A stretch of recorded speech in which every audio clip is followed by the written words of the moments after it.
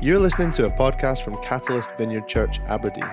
You can find out more about our church, as well as more talks on our website, catalyst.vin.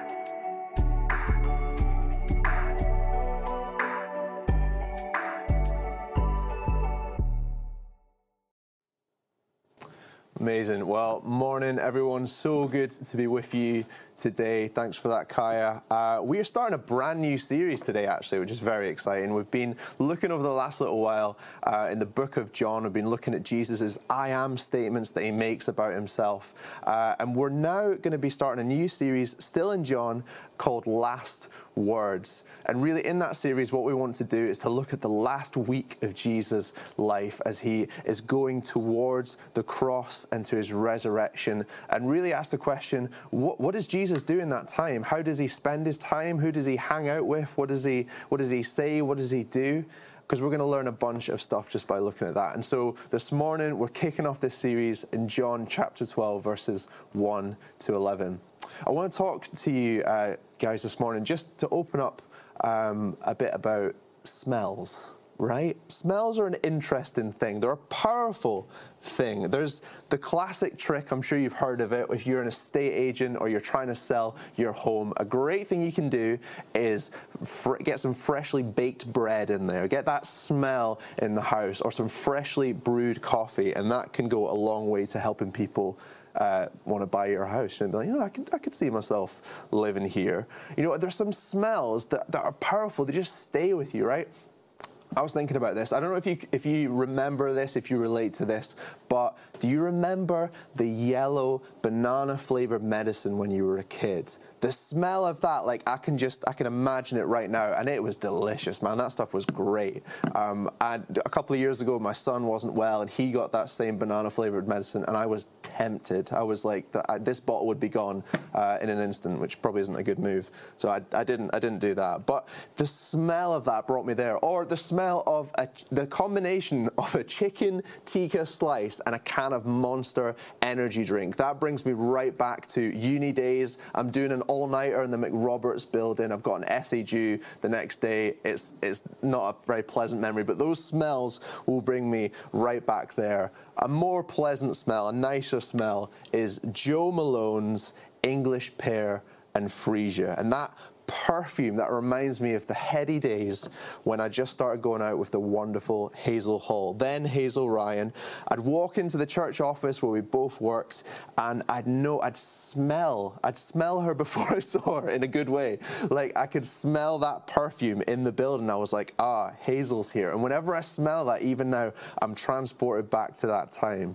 You know, a fragrance has the ability to stir something in us, whether that's a memory or an emotion. It causes a reaction. And we're going to read about a moment like that in John 12, 1 to 11. So turn to that in your Bibles or on your phones. We'll go from chapter 12, verse 1. 6 days before the Passover, Jesus came to Bethany where Lazarus lived, whom Jesus had raised from the dead. Here a dinner was given in Jesus' honor. Martha served while Lazarus was among those reclining at the table with him. Then Mary took about a pint of pure nard, an expensive perfume, and she poured it on Jesus' feet and wiped his feet with her hair, and the house was filled with the fragrance of the perfume. But one of his disciples, Judas Iscariot, who was later to betray him, objected, "Why wasn't this perfume sold and the money given to the poor? It was worth a year's wages." But he didn't say this because he cared about the poor, but because he was a thief. As keeper of the money bag, he used to help himself to what was put into it. "Leave her alone," Jesus replied. "It was intended that she should save this perfume for the day of my burial. You will always have the poor among you, but you will not always have me."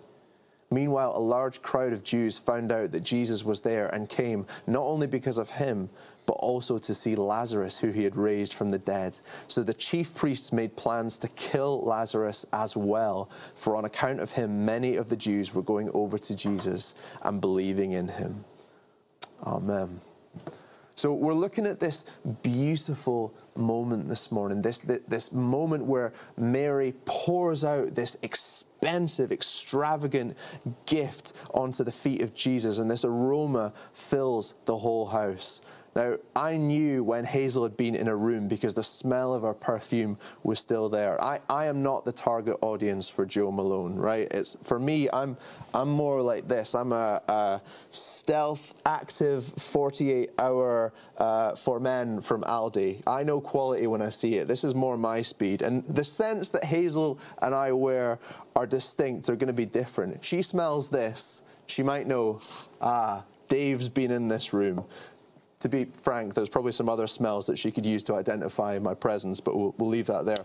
The world around us, though, might have an aroma that seems appealing, but we're called as people of God to be distinct, to carry a distinct fragrance with us. And so we want to ask today, how are we as God's people called to smell distinctly from the world around us? We're going to look at 3 areas where we're called to do that. If we want others to smell the fragrance of Jesus, what do we need to do? First, we're called to be a worshiping people. You know, we have an amazing online pastor here, Libby, who is just fantastic. And I remember her telling this story a wee while ago. When she was a kid, she used to go and visit her grandparents. And they do the classic grandparent thing of letting her have loads of chocolate and biscuits and spoiling her. And one of the things her gran let her do was play with her jewelry. And so Libby had this big chunky necklace on, these huge clip-on earrings. And she'd run around the house pretending to be like a princess and giving out royal commands and having fun and all that kind of stuff. A few years ago, her gran said to her mum, hey, I'm having a clear out. I'm just getting rid of some junk. There's that old jewelry that Libby used to play with. You know, it's just costume jewelry. It's not really worth anything, but if it's got sentimental value, she can have it. Otherwise, it's just going in the bin. So Libby's mum takes it home. But as she's looking at it more and more, she thought, something's not quite right here. Something's unusual about this. And so she took it to an antique dealer to have it checked out. Straight away, they were like, there's something going on here. This necklace is actually set with solid gold, and it's filled with precious and semi-precious stones, and it is worth a significant amount of money. And they couldn't believe it. You know, this was the stuff that Libby just run around with as a kid, probably like, you know, not particularly carefully, and it's actually worth a fortune. What they thought was just costume jewelry was actually the real deal. This antique dealer could spot it a mile off. I mean, that, I don't know if you're like me, but already I'm trying to think, like, have I got in my attic, is there like an old painting or something? Or, you know, maybe I could go and visit a car boot sale and just pick up a random vase and it's worth like millions of pounds, antique roadshow style. You bring it on there, and then like the dealer sees it and they're like, whoa, and their monocle pops off because it's worth so much money. Like, that's what we want, right? That's the dream. You know, these antique dealers, they know which items are worth something. Because when you're familiar with precious things, you recognize their true value. And what Mary shows us here in how she acts is that she can see Jesus' real value. She can see how worthy he is. You know, I never noticed it until preparing for this talk, but actually there's 3 times where Mary is mentioned in the Gospels. And in each of the 3 occasions when she's mentioned, she is found in the same place. John 11:32, when Lazarus, her brother, had died before he was raised again, this happens. Mary reached the place where Jesus was and saw him. She fell at his feet and said, Lord, if you'd been here, my brother would not have died. In chapter 12, where we've just read, Mary took a pint of pure nard, expensive perfume, and poured it on Jesus' feet and wiped his feet with her hair. Luke 10:39, Mary sat at the Lord's feet listening to what he said. Did you see that there? Where do we always find Mary?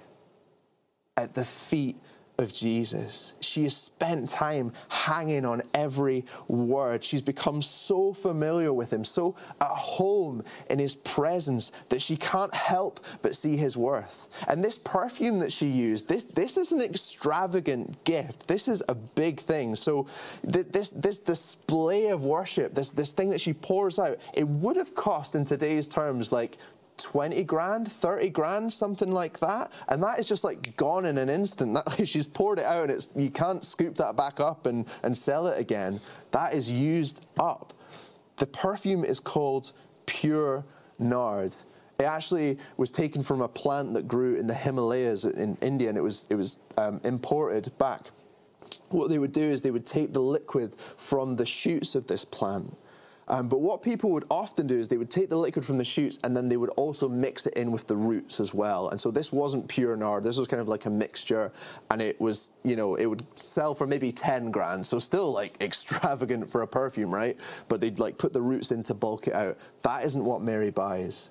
She doesn't go for the rooty nard, if you like. But what she does is she goes for the finest available. She brings the absolute best for Jesus at this moment, all £30,000 worth, because he is worthy of it and much more.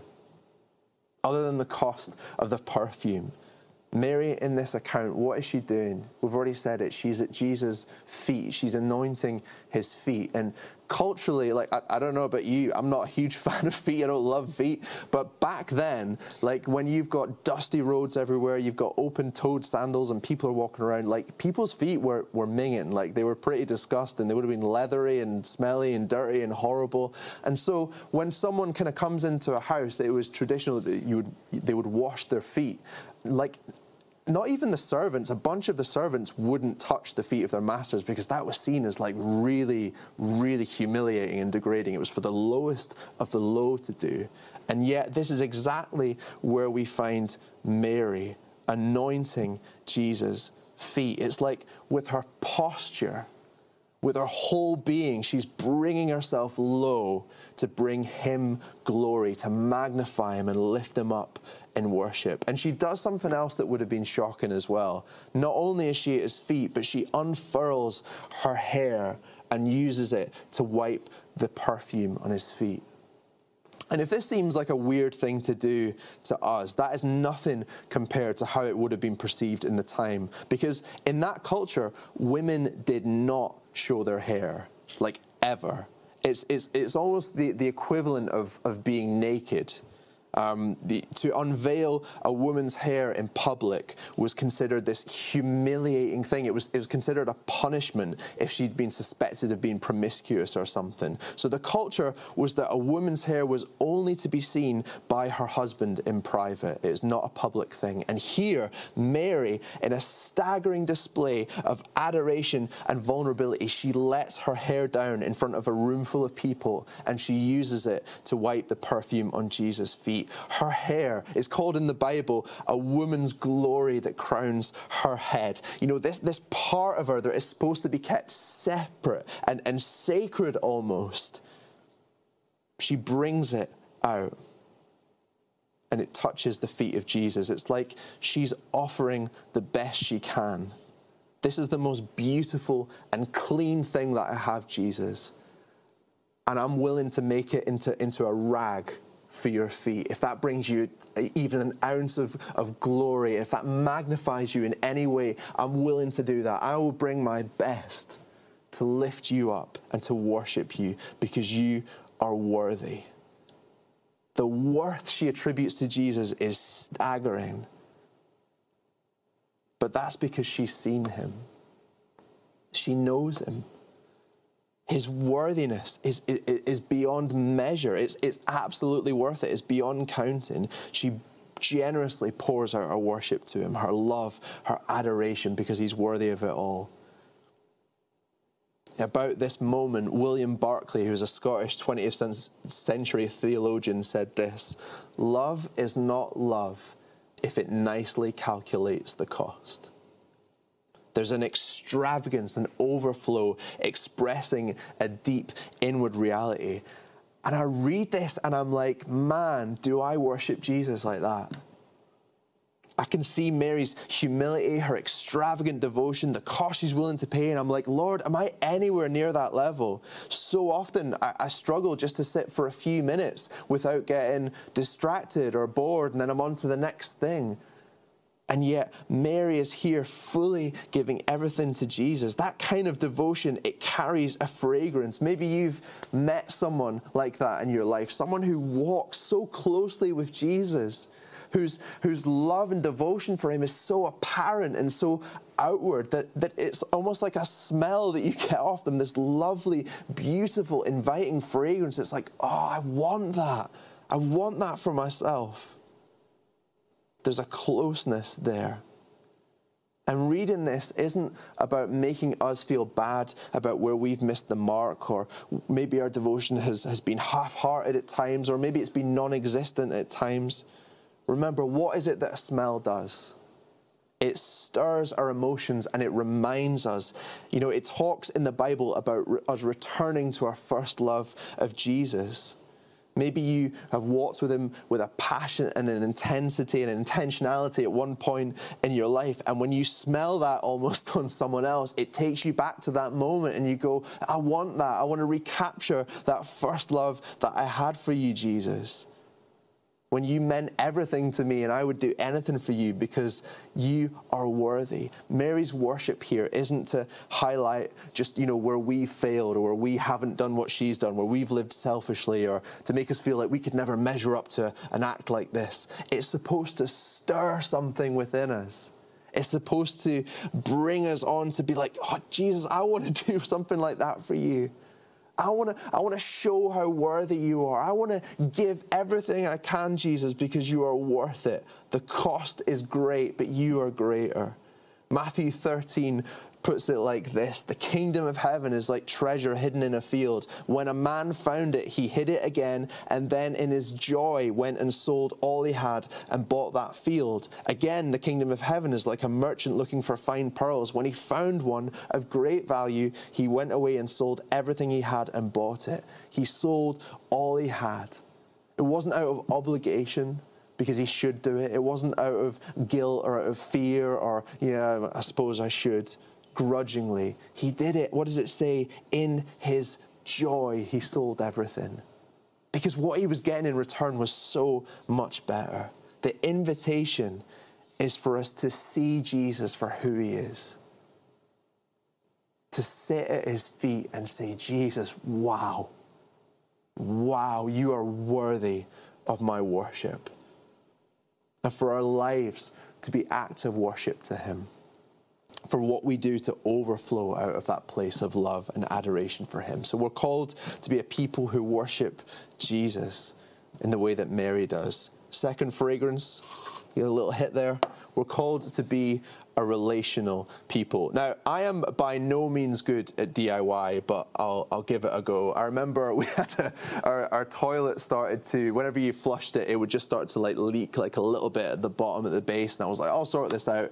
Basically, every time I thought I'd fixed it, I would flush the toilet again and I would flood the bathroom. I did it 6 times in a row. It was a horrible day. I was just tearing my hair out at the end of it. So DIY doesn't always go great for me. It's not my gifting, but recently we had to replace some legs on our old sofa, and I ordered what I thought I needed. Turned out I hadn't quite ordered the wrong thing, and I was like, it's fine. I'm going to go to B&Q. I'm going to cobble something together. This is not a disaster. And I get some stuff. I attach the legs to the sofa, and it looks great. Hooray for me, right? It's all brilliant. But after a couple of days, Hazel says, is it just me, or is this sofa a little bit wobbly? And I'm like, no, I did a great job. And then it's like you sit down on it, you're like, yeah, she's definitely right. There's something not right here. Turns out I hadn't factored in that the legs need to be actually screwed into the base of the couch. Now, I know that makes me sound really dumb, and that sounds really obvious, but I'd attached the legs to these metal plates, these brackets, and then they were attached to the couch. So I thought, oh, it's fine. They're solid. They're attached to these plates. But because the leg wasn't connected to the structure, the base of the couch, it didn't have that kind of strength. Embarrassingly, I'd forgotten the one key thing that I needed to make the whole thing work. And we all know what it is. So, let's say it together. 1, 2, 3. The carbon steel hex socket drive insert nuts. Of course, it's obvious. It's patronizing of me to even say those words. But that's what I needed. That's what I should have bought. These, apparently, are a key piece of the puzzle, because when these are screwed into the frame of the sofa at the base, that gives your legs something to screw into. That gives them a point of contact. And without these, there's no real strength in the thing. The legs might look okay. They might kind of give them a little shake. You're like, oh, yeah, it's fine. But as soon as there's weight and impact going onto that sofa, they're going to get more and more unsteady with time. They're not designed to take that weight on their own. Having the right support in place is absolutely essential. And this is how we've been made to live our lives. You know, we need support around us. We need to be in relationship with others if we're going to be able to endure. And we see Jesus modeling this in these verses. You know, one of the mysteries and one of the beautiful things about Jesus is the fact that he is fully God and fully human at the same time. You know, he is God. He is all powerful. He can do all things. He's miraculous, all this stuff. And yet he's a human being with emotions and with needs and with wants and with struggles, just like the rest of us. And so we see his humanity here. For Jesus' final week, before he's going to the cross to endure the most brutal death, what does he choose to do? He chooses to be with his friends, to be around those who know him and love him and who will encourage him. And it's interesting because in John's account that we're reading, it hones in on Mary pouring the perfume on Jesus' feet. And then in Mark's account of the same incident, the emphasis is much more on Mary anointing Jesus' head. That doesn't mean that they made a mistake, but actually what it means is it's both and. Both of those things happened. She anointed not only his feet, but his head as well. And if you're anointing the head, and if you have this perfume dripping down, it is just going to absolutely cover all of Jesus, right? He's going to be drenched in the stuff. It's a whole pint. Imagine someone pouring a pint of perfume on you. Like, you're going to know about it. So not only does it fill, the fragrance of it fill the whole house in that moment, but on his journey towards the cross, that perfume, that smell signifying the love and devotion of his friends, he would have been able to smell it the whole time. That would have clung to him. In those dark moments, the sweet smell of friendship would have been with him. Jesus recognized the life and the joy that close friendships brought. He needed that in his life. Jesus needed that. He wanted friends to share the mountaintop moments of life with him, but also to be there with him when things were hard. And if he's modeling for us that he needed it, then boy, we definitely need it. I was talking to a friend this week, we were hanging out, and he said something really interesting. He said, I really struggle to ask people if they want to hang out, and I feel anxious about it sometimes. You know, what if they say no? And I totally related to what he was saying. I've definitely been there, and yeah, that's definitely something I relate to. Maybe not everyone will, but it can feel really vulnerable sometimes to put yourself out there and try and make connections with people that maybe you haven't got to know yet. It's like, what if they say no? What if I get rejected? And sometimes it can feel safer and easier to kind of pull the drawbridge up and just not bother doing that. But I think in those moments, we're a bit like the sofa leg. It's like attached to the metal outer plate that is attached to the couch. It's almost like we can be attaching ourselves to other things that feel like they give us stability, like, you know, finances are in a good place maybe, or I am doing well at school or at work, or I'm achieving things, or there's a hobby that I'm kind of plowing my time into. And these are good things, but if we don't have that core of connection, of relationships with others, then we're on shaky ground. You know, we're in, I think it might even be last week I think it was Connect Group Sunday at church, and Connect Groups are kicking off over the next wee while around our sites and online as well. And if you're not a part of a Connect Group, and if you haven't done that before, or even if you have, I would so encourage you to sign up and to connect with some people and just to be in each other's lives. In this last year, I've been so fortunate to develop some friendships with people who can look me in the eye, go beyond the small talk and the pleasantries, and just say, how's your soul? How have you been chasing joy this week? How have you been igniting passion in your life this week? What have you been struggling with? What's the stuff you found really hard? What are the things that you want to hide and you don't want to tell me? You know, having those real relationships and friendships. It's almost like, for me, it felt like putting like an iron rod in my back. Just give me that strength of like, yes, like there are people in my life that know me and love me just as I am. And I've had times as well of just having fun and just deepening relationships, and both are important. You know, our God is a God of relationship. What does he say to Adam? It is not good for you to be on your own. And that's what he says today. We live in a Western society where loneliness is at an epidemic level as technology and social media and all these things increase and get more important. And as we become more connected, we find often that we are more alone than we ever have been as a society. This world is crying out for friendship. It's crying out for community. It is a lonely world that we find ourselves in. And this is an incredible way for us to bring the fragrance of Jesus into people's lives. To be someone who lowers the drawbridge in our lives and says, do you know what? I need other people.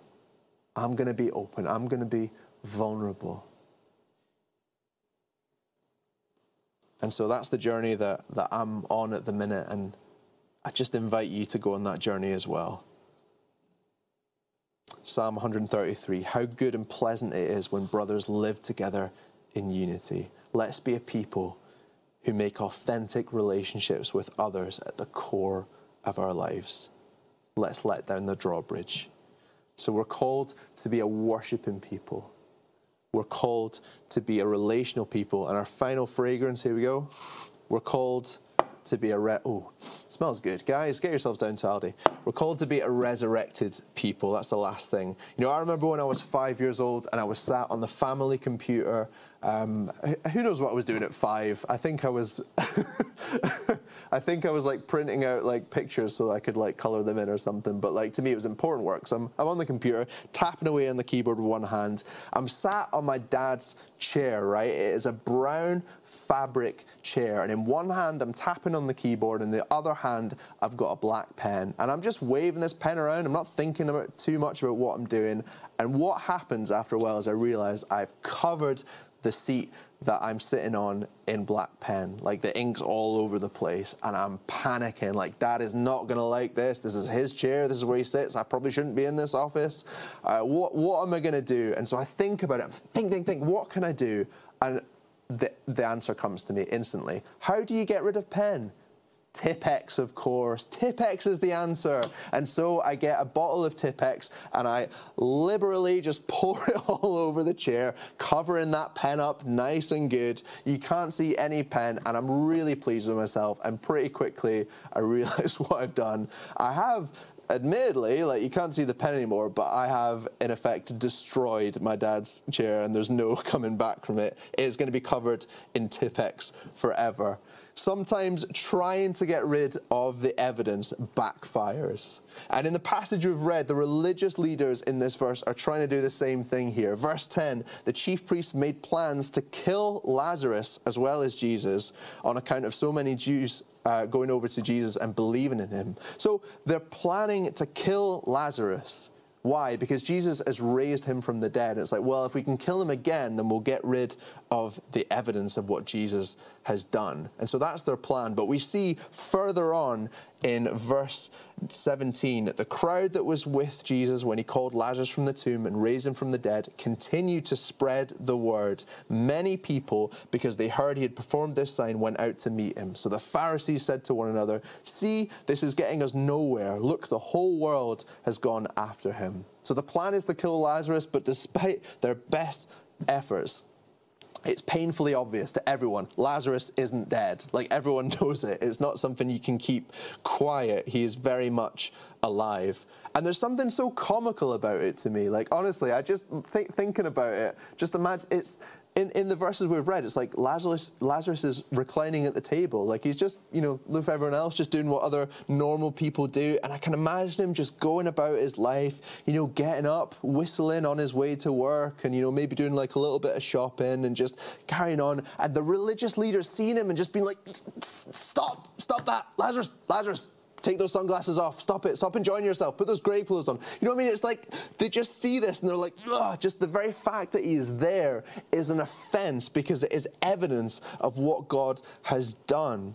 They're completely powerless here because the truth is so plain. He was dead and now he's alive. And the thing I love about Lazarus' story is it's got nothing to do with him, right? Like he didn't make a plan to be in the tomb for 4 days and then come back to life. He didn't resurrect himself. This all happened to him. He dies and then he wakes up, wanders out of his tomb, and then as a result, he's like a regional celebrity and everyone loves Lazarus. And it's like, oh, cool. People are flocking to Jesus on account of him. And the power in Lazarus' testimony is not about what he has done, but it is what has been done for him. We are a resurrected people. When we give our lives to Jesus, when we surrender to him and say he is Lord of everything, because of his death and resurrection, we're brought from death into life. 2 Corinthians 5, therefore, if anyone is in Christ, the new creation has come, the old is gone, and the new is here.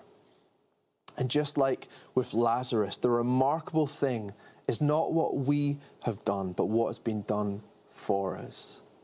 We've been given new life. We've been made alive in him. And the distinct fragrance of Jesus here is not because we're so fantastic and because we've done anything amazing. It's Jesus' work in our lives that other people are recognizing. And so what does that mean? It means that we don't need to live in fear of the grave. It doesn't hold power over us anymore because we know our eternal destiny is secure. In so many ways, the ongoing work of Jesus in our lives is to take the dead things in us and to bring them to life, to renew them. The parts where we struggle, to make them new, to breathe life into us. It doesn't mean that we're the finished article, far from it.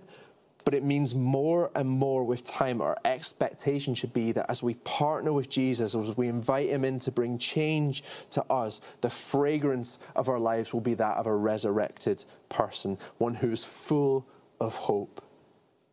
Jesus talks about what Mary did for him in verse 7. It was intended that she should save this perfume for the day of my burial. And perfume was an important part of the burial process. They would use it to try and cover up the smell of a decaying body.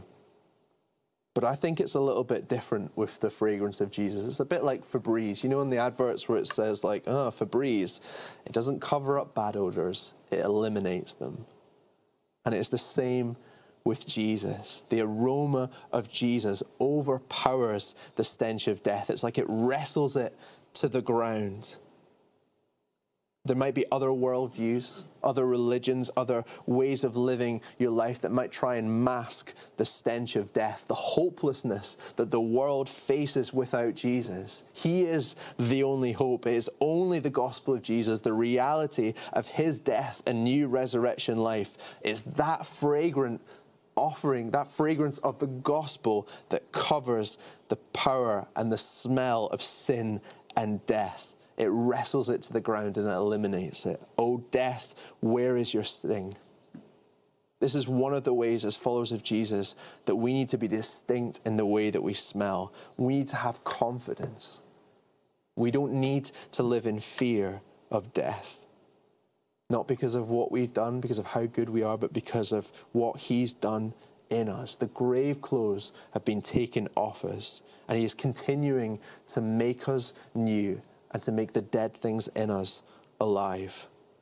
We're no longer, as resurrected people, we are no longer dead in our sin. Doesn't mean we're perfect, doesn't mean we never put a foot wrong. We will sin, we will mess up, but the trajectory of our life is ongoing renewal and resurrection by Jesus. We're being transformed from glory to glory. And so I just want to leave us with this. Am I living in that reality? Would someone know that smell, know that fragrance of Jesus by being around me? If we want to give off that fragrance, if we want people to know who it is that we belong to, we want to be a people that worship.